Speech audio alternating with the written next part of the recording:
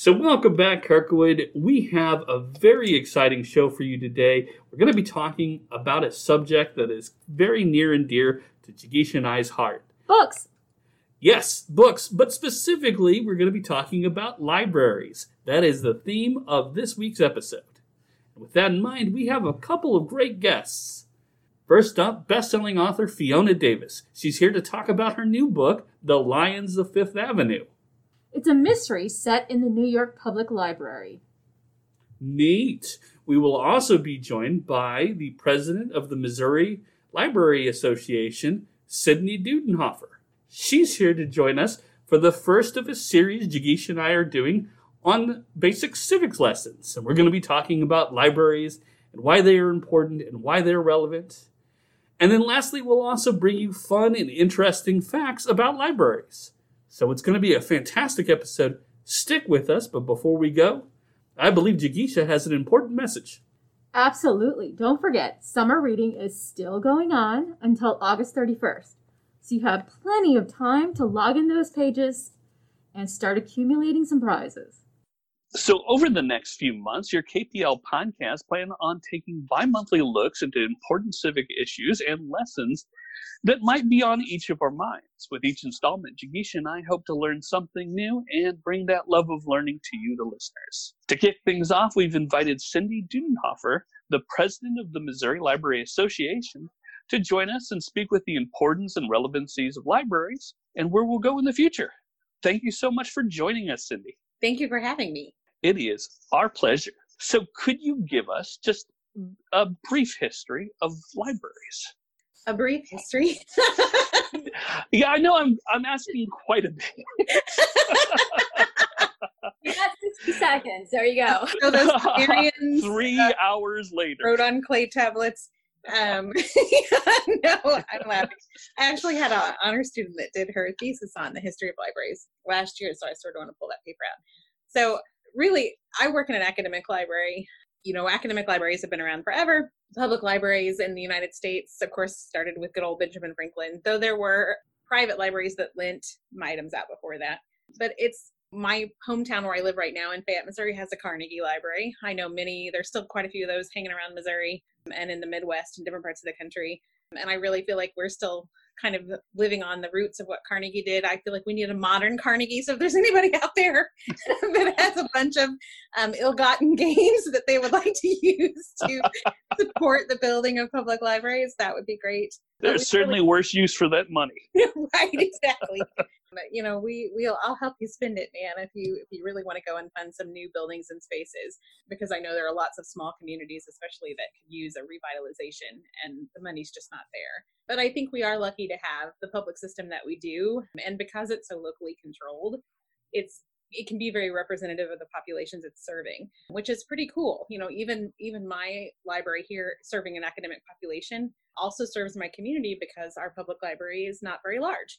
It doesn't have a lot of funding. And so if there are gaps we can fill, we have a children's collection. We let the public come in and use our computers and our makerspace if they make an appointment. And so, you know, it's nice that libraries can kind of fulfill whatever the need is of the populations they're serving, which is what I think is really special. And when you think about the history of libraries, that's not changed necessarily. You know, we're more of a public good now, obviously, than those first folks. Ashurbanipal, you know, hiding the tablets in his closet. But now we have those materials out there for our populations. And that's my favorite thing about libraries, is removing those barriers to access and connecting with those local populations. So that's not a history, but I threw in some historical things there. Yeah, that makes sense. No, I was going to say I feel like that's pretty perfect. We just did an interview with Kim Michelle Richardson, who wrote about the Pack Horse libraries. And, you know, FDR had set that up, and they had no budget, no building, and they were getting donated books, but they made it work, and they were still serving the population. I'm willing to tackle rattlesnakes, which totally I'm not that dedicated to. So one of my favorite little weird libraries too is Lighthouse Keepers. I don't know if you guys have heard of this, but the lighthouse, basically what predated the Lighthouse Keepers Union, created these little sort of pocket libraries for lighthouse keepers, because of course they couldn't leave. They had to stay in those buildings. And so they had these circulating collections that were literally a box, like a steamer trunk, that locked. and they would be filled with different titles, and then they would just rotate through the different lighthouses on the East Coast. And so you would get, number 1021, and then you would read all the books, and then that one would come, someone would come and pick it up and take it to the next lighthouse keeper, and you would get the other box. So they could have circulating materials for the betterment of their intellectual growth or whatever the mission was. But I think it's so cool how libraries really kind of try to fill the need where they see one. So those folks that were totally isolated in a lighthouse still had access to reading materials and still, shared things amongst themselves. So that's one of my favorite pocket library stories. Oh, that's a good one. Yeah, I was not familiar with that, but I mean, that makes perfect sense. We're everywhere. So question number 2. It's fair to say that these days libraries are not just about lending books. Libraries have certainly evolved to become more about access, inclusiveness, and fostering a community space. This question is fairly comprehensive, but could you talk about why libraries are relevant more than ever for the communities they serve? Sure. This is sort of my overwhelming thought about libraries. The Missouri Library Association, which I am the current president, serves all kinds of libraries. We don't separate ourselves out by academic, public, special. Our school librarian friends are their own organization, but we try to work together as much as possible. And we all share the same common goal of removing barriers to access, right? So no matter what work you're doing, be you a frontline public services librarian or a children's librarian or a research librarian or a cataloger, we're all removing barriers to access. And so I feel like as those barriers have changed, libraries have changed to break those barriers down. And so now, of course, in the time of COVID, we're seeing a lot of needs for hotspots, Wi-Fi, Chromebooks, those sorts of things, or access to online learning and tutoring and just ebooks, different kinds of resources that way. So what do? We pop in to remove a barrier to access. We provide the materials people need to get the information that they desire. That's what libraries boil down to me. And I worked in a variety of types. I've been in academia for a while, but I've worked in a variety of types of libraries. And that's the mission that unites us, I think, is that we all want to make sure we can get the best information to the people that need it. It's Ragnathan's, every book its reader, right? We're still living that same tenet. We just embody it in different ways. We have a makerspace that's so people can code, they have access to robots. They can see why 3D printing is cool and how it can help our world in that little pocket, right, of this campus or wherever library they're in. It's still connecting people with the resources they need and removing barriers to access. That's what I always go back to. Well, I was going to say, I think that, the moving to barriers of access is a fantastic point, and I completely agree. I've been with the Kirkwood Public Library, but for about 5 years, and in that time, it's amazing the evolution with that in thought. Like, because when I started, there was a different fine structure, and in just the past half decade alone, that's completely changed, and I've seen so many different things change to making it easier for patrons to get in and enjoy the different services that the libraries provide. Right. Because collections are important and resources are important, but if there are barriers to getting to those collections, right, you're not going to get usage and people can't find what they need. That's an academic library fight all the time because there's, content versus access.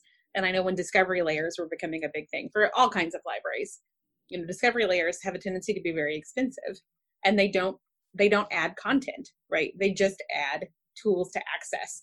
And so there's that sort of dichotomy there between, okay, how am I going to spend my dollars? I can't get quite as much content, but I can make the content I have much easier to discover. And so, how do we spend our money there? Are we being good stewards if we just increase access and we don't increase content? And that's sort of the ongoing conversation between all types of libraries. But I know when you are working with people with research specialties, of course, they want content. But the students that are attached to that research content maybe need help overcoming those barriers. And so then it becomes really important to make sure we're supporting all the population. Well said. With a particularly overwhelming question. With the time we have, such a complex thing, and we're basically summing it up in just a few minutes. That's okay. The world lives on sound bites. Yeah, that's true. That is true. Yeah. For better or worse. Right. I'm looking forward to the day when libraries have virtual reality and augmented reality. That's like the next level option. That's what I'm looking forward to, where you can be at home and get the tour of your library space and just virtually pull books off shelves. We're working on that right now, actually, in my library. If I can tell a story, so we have a maker space here, like I said, in our digital technology library. Well, she used to be a librarian. She's not anymore. She's like an educational technologist. She used to be a reference librarian, and she had bought the equipment to actually make some of those virtual spaces. And so they did a tour, and they can't pull books off the shelf yet, but they're using some layered reality things to be able to do touch points. So you can actually click on things, and it's a really exciting project. And she's been working really hard on it. And we do a virtual escape room kind of thing in the same way here in my library. So I'm really interested in AR and VR, just from a personal side, and have done some tech tools kind of speaking. And that's really what I've tried to focus on. So we're also building our library in Animal Crossing like everybody else is right now, too. Yeah. That's fantastic. My teaching librarian's doing that. So yeah, that's just so great. I know the Kirkwood Public Library too is currently looking at how to do virtual browsing, and so much of our programming has become adapted lately in the face of COVID. And so it's just so great that and it kind of leads into what I was going to ask you next, was that libraries have to remain adaptable and on our toes, and this pandemic has certainly made that a necessity. Going forward, how do you think libraries are going to evolve and remain relative? What do you think's in the next 10 years, 20 years for our professions? I do feel like we're very adept at evolving. The very few professions can evolve as quickly as we can, because it goes back to that point of need. We are very good at telling what our communities need, and very good at filling those needs creatively. I call it DIY librarian syndrome. I feel like folks that are drawn to the library profession oftentimes themselves are very adaptable, or like taking on new tasks or creating new services, or not scared necessarily. It's a growth mindset profession for sure, especially I think the folks coming in. At least that's been my experience. So I've been in libraries for about 20 years now, and I just see the new folks coming in. They're so creative and so adaptable, and that's what we need. So I feel like we have to do a really good job of recruiting those kinds of folks to come into our profession. So people that aren't scared to change quickly, people that aren't afraid to try new things, and really focus on having that growth mindset. And then the other piece is just listening to our communities. So if I make a library that's what I think I need, or what I think everybody needs, it's not going to be as useful as if I really listen to my population. So, continuing to represent people so they can see themselves in the collections, whatever that looks like. So if that looks like, Pokemon Go programs were all the rage, a year ago? And then it was Fortnite. And then, like I said, now it's Animal Crossing. And then we have to go to hotspots, and then we have to go to, maybe we'll get VR stuff. We just have to continue to look and listen. I don't really necessarily see that there's some giant trend at this point that's going to say, here's what all libraries are going to look like in 10 years. But I feel like we just have to do a really good job of listening to what our people want to stay relevant. And as long as we do that, we'll still be needed. There are always going to be folks that aren't going to have access to those things at home. And there are always going to be things that we'll be able to provide service to or training in that they can't get anyplace else if we listen to our people. We follow the research trends, and if we really considerately talk about what our communities need. Wonderful. Yep, agreed. Yeah. I'm not sure I have any. I mean, I can agree 100%. Let's do that. Well, I think and we definitely learned that just in having recent crises with COVID. I mean, I feel like the libraries have really pivoted into providing these virtual programs. Ryan and I doing more podcast type stuff. And we had a lot of our youth librarians doing story times on Instagram. And so we got a bit of buzz with the Dial-A-Story for people who didn't have internet access. I didn't mean to step on your train of thought. I was just saying that's a throwback from when I was little. You could call in on the phone and listen to the recorded librarians, and we thought it was so much fun, and that's all it was, calling in. But that's cool. Yeah, that was Kristen's brainchild. Yes, our new director had a fantastic idea. I love remember Charles' new director. So oh yeah, she's great. He's been a pal of mine for a while. So. She's probably listening. Oh, okay, sorry. She knows I love her, so it's okay. Agreed. When she sold the Dial-A story as remember Dial-A song, it's like, I do. Mhm. And so, but yes, to go back to the point that, Jesus of making the pandemic has essentially kept us on our toes, and we constantly keep evolving and experimenting. Right. I think too, though, to give ourselves a pat on the back, like librarians like to do. A friend of mine who's in California, John Jackson, and I don't know, y'all should follow him on Twitter, but he made a really good point that, we didn't have to pivot quite like other organizations had to pivot, because our tools and our resources most often were already accessible virtually. We already had these things in place. We've been serving those distance populations for a long time. Yes, we increased services, and yes, we marketed and pushed out those things that might help those people that couldn't travel. But most likely, your library already had audiobooks and ebooks for download, and might have already had a YouTube presence, and might have already had a podcast. So we were able to kind of capitalize very quickly on the skills that we already had, because we knew we needed to address these things before now. And it made me really proud of our profession and the libraries all over the country. But Missouri did such a great job of just popping into that point of need so quickly, because we knew what we were doing and we've been there for a while. And so we were able to model some behaviors for other places because we'd already been there. Tools and things that needed to kind of catch up could see what we were doing. Yay for us for like listening and being aware of the trends and sort of being in those spaces already. Yes, definitely. The other librarian's right that, it was very easy for us to pivot because we were already in position to do it. We're cool. We are. That we are. Now let's all put our sunglasses on simultaneously. Grow up to be librarians, kids. It is a fantastic profession. I think so. Would you be so kind to tell us a little bit about the Missouri Library Association? Sure. So the Missouri Library Association is the professional association for librarians in Missouri, just like the name says. And like I mentioned earlier, it covers public and academic and special librarians. And then there's a separate organization called MASL, Missouri Association of School Librarians, that covers our school librarian friends. And we do try to kind of cross-pollinate when we can. And we have separate conferences. But those two associations serve the state. I'm very proud of the Missouri Library Association. We've done a lot of sort of crisis management this year. We had a censorship bill we had to deal with at the beginning of the year, which was an attack on representation and collections for the most part, which was a little daunting to deal with. Sometimes Missouri is not the most open place for different kinds of populations. Thankfully, that didn't go very far, so we were able to kind of fight that down. But it's an example of how the association supports libraries across the state. So we as an organization have a legislative advocate. We were able to mobilize our legislative committee and our leadership to go and address that very, very quickly. And that's one of the services that the association provides. So this wasn't just for me or for, Dan Brower, the head of the legislative committee. It was for all of us, because that bill would have affected every library in the state.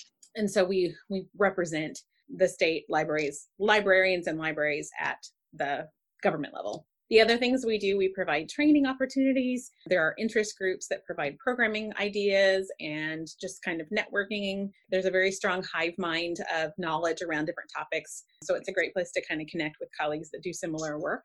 Our conference this year is going to be virtual because of the pandemic, but I'm really excited about it. Some of the board members, including myself and our president-elect, Cindy Thompson, it's the year of the Cindys, are kind of spearheading that. But we have some really exciting speakers lined up. And we're doing a very sort of malleable format, because we still don't know exactly what our workflows are going to look like in the fall. By October, who knows? Who knows what things will be going on? It's anyone's guess. Right? So we wanted to be able to make sure people could pop in and out, and they could pick out the things that were most interesting or most applicable. So it's $25, very inexpensive, for 3 days of content. We're going to have all invited speakers. And so I'm really excited about that event. So we're calling that Together Apart. And there'll be some networking opportunities and discussion groups and things as well. And the registration is going to open for that on August 1st. So that'll be coming out for that. Where would we go to register for that? So you would go to molib.org. That's our website. It will also be on our Facebook page and on our Twitter. And if you don't follow Missouri Library Association on social media, you totally should, because our social media folks are awesome right now. They're doing a great job of pulling content and sending out things that would be relevant to us all in this weird time that we live in. So everyone should do that. Go follow us. But we're really here to sort of unite and support and make sure that we're all in this together, and to provide advice and mentoring and programming and all of those things. So if you're not an MLA member and you're interested, check out the website. You can email me anything at mlapresident@molab.org. And you guys can maybe put my contact stuff in the linkity dinks, whatever it is that you all do with the podcast. We do. We'll put it in the show notes. All right. Show notes. That's what they're called. Show notes. Not linkity dinks. Well, that's the official word. Better. Yeah.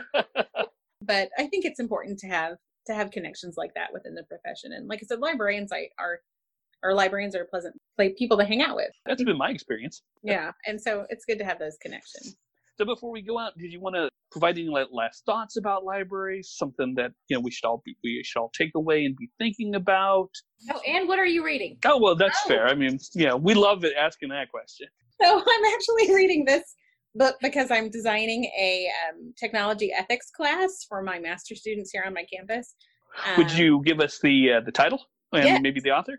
So it's Teach Boldly, Using EdTech for the Social Good by Jennifer Williams. And it's a really cool book because a lot of times when you think about teaching ethics, people do it by case studies and by the scary things that can happen. And this takes the point of teaching ethics from a very positive, how can we use technology to promote social justice? What can we do to make sure that we can have equity of access with technology, those sorts of things. So I wanted to teach the class from a very positive point of view rather than, look at the scary AI that's going to steal our whatever. And so that book's been a great book. I just got the new Hank Green book too, but I can't remember what the name of it is. A Beautifully Foolish Endeavor? Beautifully Foolish Endeavor. Yeah, the first one was an absolutely remarkable thing. And then this one is a beautifully foolish endeavor. So I just got that. So that's the fiction I'm going to read next. And my last thought, I'm defending my dissertation tomorrow. So my last thought is going to be, when you think about the people you're helping and connecting them to the information and the resources they need, also remember where they're coming from and the way that their information-seeking behavior and the way that their needs have been constructed by their social context, by the advantages and the barriers that are around them, and connect them with what they need without judgment. If somebody needs, books that you don't think are age appropriate, maybe they're learning to read, or maybe it's an advanced reader, or maybe we all come from these different places. And my research is really showing that we have such a diverse set of behaviors and environmental factors that affect the way we can perceive information and find it and process it, that it's always good to kind of have a graceful heart as we look at what people need and what we connect them to. So remove those barriers and fill the point of need. Fight the good fight. Very well said. I couldn't agree more. So our guest today was Cindy Dudenhoffer. She is the president of the Missouri Library Association, and we were so grateful that she came to us today to talk a little bit about one thing that we love greatly, libraries. Cindy, thank you so much. Thank you guys for having me, and good luck. Do you love wonderful historical fiction and iconic libraries? Then Kirkwood, you don't want to go anywhere, because our next guest is award-winning and best-selling author Fiona Davis. Her latest title, The Lions of Fifth Avenue, is the story of two strong female protagonists, the New York Public Library, and a thrilling theft. It hits the stores and your Kirkwood Public Library next week. Fiona, thank you so much for joining us. Thank you for having me. Thrilled to be here. First question is spoiler free. Could you tell us a little bit about your new book?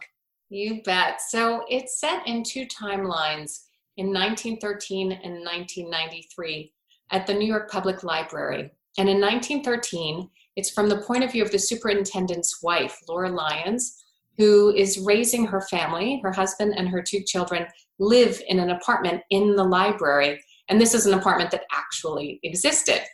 But she feels like she's surrounded by all this knowledge and yet feels stifled. She wants more of the outside world.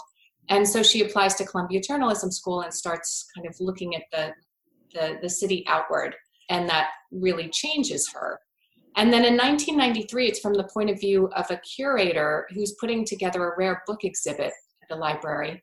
And one of her books goes missing. And she's drawn into these series of book thefts that occurred 80 years ago as well as a tragedy that happened to the superintendent's family back then.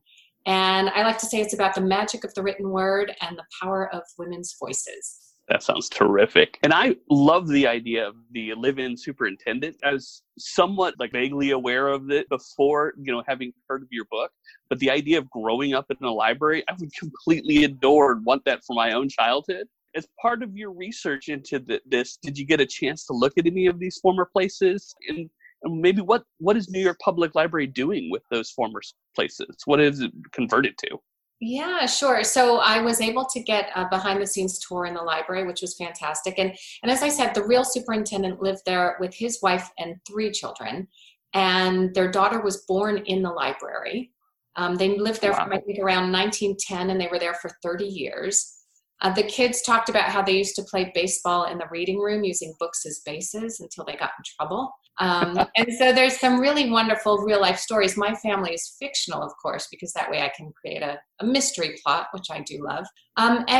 So in the apartment right now, in the past, it was a 4-bedroom apartment, and now it is offices and storage. But the original doors are still there. You can still get a sense of these enormous windows that were in all the bedrooms that overlook the south courtyard in the library. And so you still get a real sense of the flavor of the place. Very nice. I don't think I've been to the library. So now I'll have to, at some point when this is all over and we're able to travel, I'm going to have to go and take a tour and have a look at the apartment, because I had no idea there were living up it. So yeah, they don't give tours to the apartment unless you kind of have a connection, unfortunately. Although who knows, maybe if the book's successful, they'll recreate the apartment, which would be so cool, because it is administrative. Fingers crossed. Yeah, it is administrative offices. But it's really, I think you guys probably have an in, being that you work for a library. Hopefully. In the book, Laura gets swept up by the Heterodoxy Club, which is an actual group back in 1912. So could you tell us a little bit about this club? Yeah, sure. So the Heterodoxy Club was this women's group that began in Greenwich Village in 1912. It was founded by a feminist named Marie Jenny Howe. She was a feminist organizer, a writer, a suffragist. They would have, every 2 weeks, they would have a luncheon on a Saturday at this restaurant called Polly Halliday's Restaurant in an upstairs room there. And women were encouraged to really speak freely there about women's rights, the right to vote, birth control, even things like free love, which we consider kind of a 1970s phenomenon. Mm-hmm. But even in the 1910s, they were really talking about what role women should have in society and kind of opening it up beyond the traditional roles. It attracted icons like Agnes DeMille and Charlotte Perkins Gilman. And it really was this amazing hotbed of a place where women could really talk freely about what was going on in their lives. Sounds definitely ahead of its time. Yes, right? Exactly. So the next question we have is in regards to how you come up with these wonderful ideas. All your readers know that your books are based around the beautiful and famous New York landmarks. So do these landmarks come first, or did the story comes first? With each one, the landmarks have come first, and they range from the Dakota to Grand Central Terminal to the Barbizon Hotel for Women to the Chelsea Hotel. And each one I've kind of been directed towards a building, either because I'm interested in it or I came upon it one day and thought, oh, that's a good place. Or with the New York Public Library, it was reader ideas. As I was giving author talks around the country, so many people would come up to me and say, hey, how about the New York Public Library? That I felt like, okay, I have to investigate, even though I wasn't sure if it would work as a setting, because I didn't think people lived there. You know, a residence has a little more going on, like the Dakota or the Barbizon Hotel for Women. But then I learned about this apartment complex and thought, oh, this might work. And I'm so glad I followed my readers' ideas, because it just was so much fun to research and write, I have to say. Yeah, it sounds great. Did you find anything surprising when you're doing some of this research about the landmarks or just the public library? Any interesting tidbits? Yeah, you know, I've learned, for example, that if you're an author with a book contract, you can apply to get a desk in a room called the Allen Room at the New York Public Library. And it's for writers with book contracts, and you can sit there and research, and you get books delivered to your desk. And so it was incredible, nice. Right? To be writing about the building that I was writing inside was incredible. And also what surprised me was just how helpful the librarians were about everything. You know, I was reading old women's magazines and old books, trying to get a flavor of the time. And the funniest thing was, in an early draft of the book, it's not there now, but in an early draft, there was a dead body. And I emailed one of the librarians and I said, if you had to hide a dead body in the library, where would you put it? And she wrote back with not only the location, but a floor plan with exactly where to stash it, which I thought was just service to a T. That's fantastic. That's awesome. You know, as a librarian, I've never gotten that question, but You get something different every day. Yeah, and that's what I love about the character in the 1990s section, Sadie, who started off and she now works for this kind of private collection called the Berg Collection of rare manuscripts. But she started out as a librarian, you know, in the circulation department and getting questions about when did the Statue of Liberty turn green?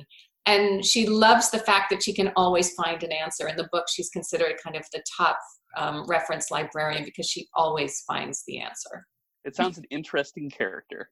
Are you currently working on anything at the moment that we can get a sneak peek of? Sure. I am working on a book that is set at the Frick Collection. And that is a museum on Fifth Avenue. It's kind of a smaller gem of a museum in New York. And it was owned by the Frick family, Henry Clay Frick. And after his wife passed away, it became a museum. And so here again, it's so interesting for me, that dichotomy between a place where people lived and then became a museum. And so it's two separate timelines, and just how those two people, the people involved and the places really transformed over time. So what are you currently reading, or what do you think we should be reading? Is there anything interesting in your stack? I mean, I have a large stack, so I imagine you do too, but is there anything you'd recommend? Yeah, you know, if you love New York buildings, there's a book called The Plaza by Julie Satow, which is it's nonfiction. It's an account about the Plaza Hotel, but it reads like fiction because she really talks about its history and all the colorful characters who've moved through it. And that's a fun read. And then also there's a book called The Daughters of Foxcote Manor by Eve Chase, who's an English writer, which I just loved. I thought it's just such fun historical fiction in multiple time frames.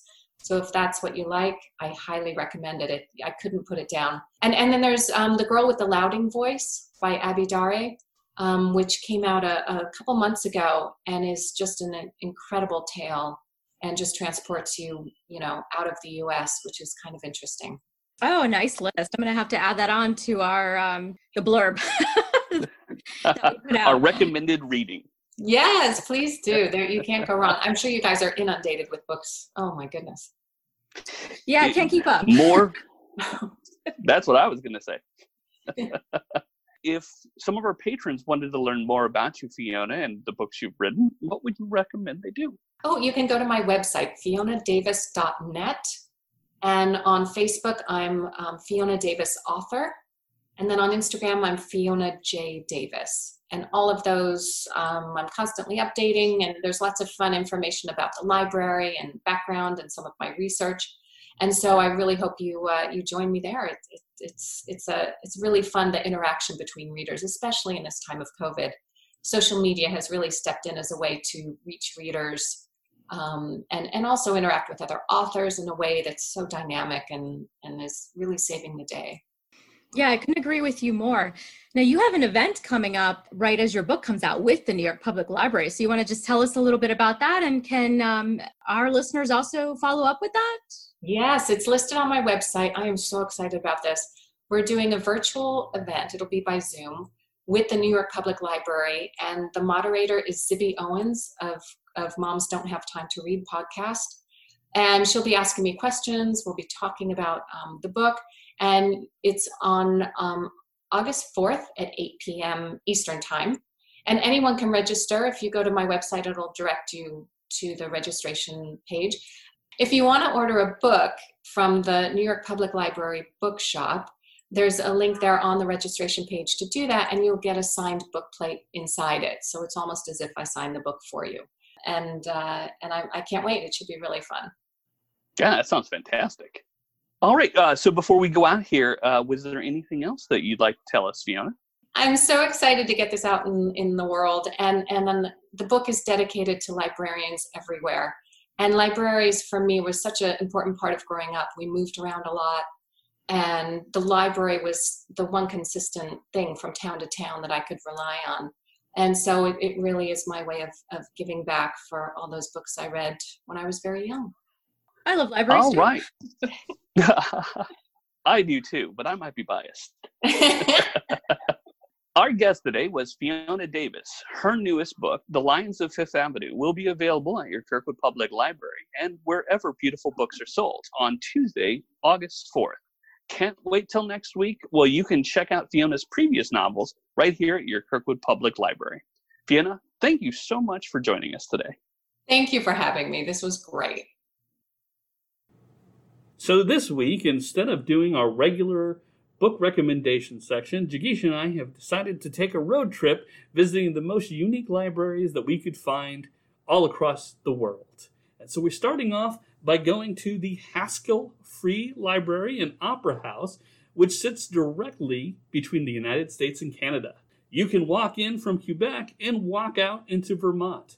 You don't need a passport to cross the literal line running through the building, but you do have to return to your country of origin or risk fines. Oh, gosh darn it.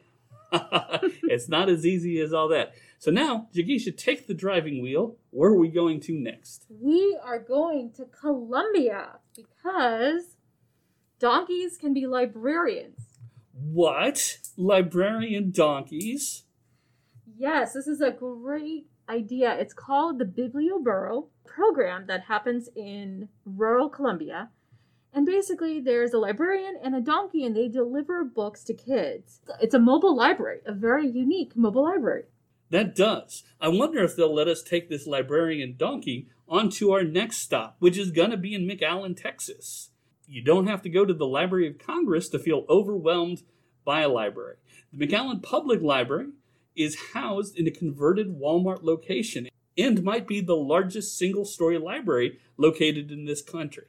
It's huge, like an auditorium. All right, let's get out of Texas. Where to next? Well, we're going to Kenya. So, because did you know that camels can also be librarians? What? Another animal librarian? That's right. The library camels of Kenya. These camels carry both books and camping gear for traveling librarians as they travel across the desert, and the caravan visits nomadic communities to help improve literacy rates. Oh, that's fantastic. And in keeping with visiting animals, I want to visit one of my favorites, which is Winnie the Pooh. Jigisha, where should we go to meet Winnie the Pooh? Well, let's see. I think it's the 100-Acre Woods, isn't it? Ordinarily, yes, but you can actually visit Winnie the Pooh at the New York Public Library. So as we all know, A.A. Milne purchased a teddy bear for his son Christopher Robin back in 1921. But what you may not know is that Winnie and his companions Eeyore, Tigger, Kanga, and Piglet have been owned by the New York Public Library since 1987, where they are displayed, much to my excitement and much to, I'm sure, everyone else's excitement. Ooh, that is neat. So maybe they should turn the New York Public Library into the 100-Acre Woods. Oh, bother. Well, we have one more place to visit, and that is Mexico City.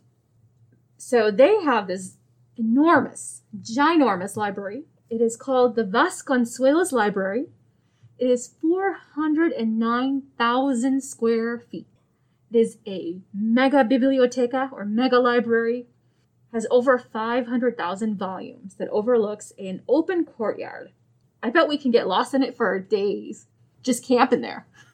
Well, we can't stay for too long because we've got to get back to work at my favorite library, the Kirkwood Public Library. Let's go back home.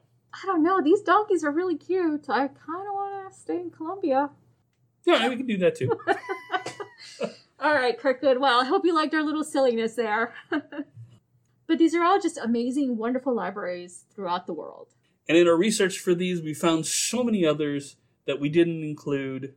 It is definitely worth taking a look out there. Libraries are such unique, beautiful places. They're always worth visiting. Well, Jigisha, I think that was another fantastic, fun episode of the Kirkwood Public Library. It was. I really enjoyed learning all about the New York Public Library and, of course, our civics lesson with Cindy Dudenhoffer, the MLA president. Yes, I'd definitely like to extend great big thanks to all our guests who came out today and talked to us about, well, our favorite subject, libraries and books. So as we go out, we want to share with you a quote from Albert Einstein. The only thing you absolutely have to know is the location of the library. I think that's true. Thanks, Albert. We'll see you next week.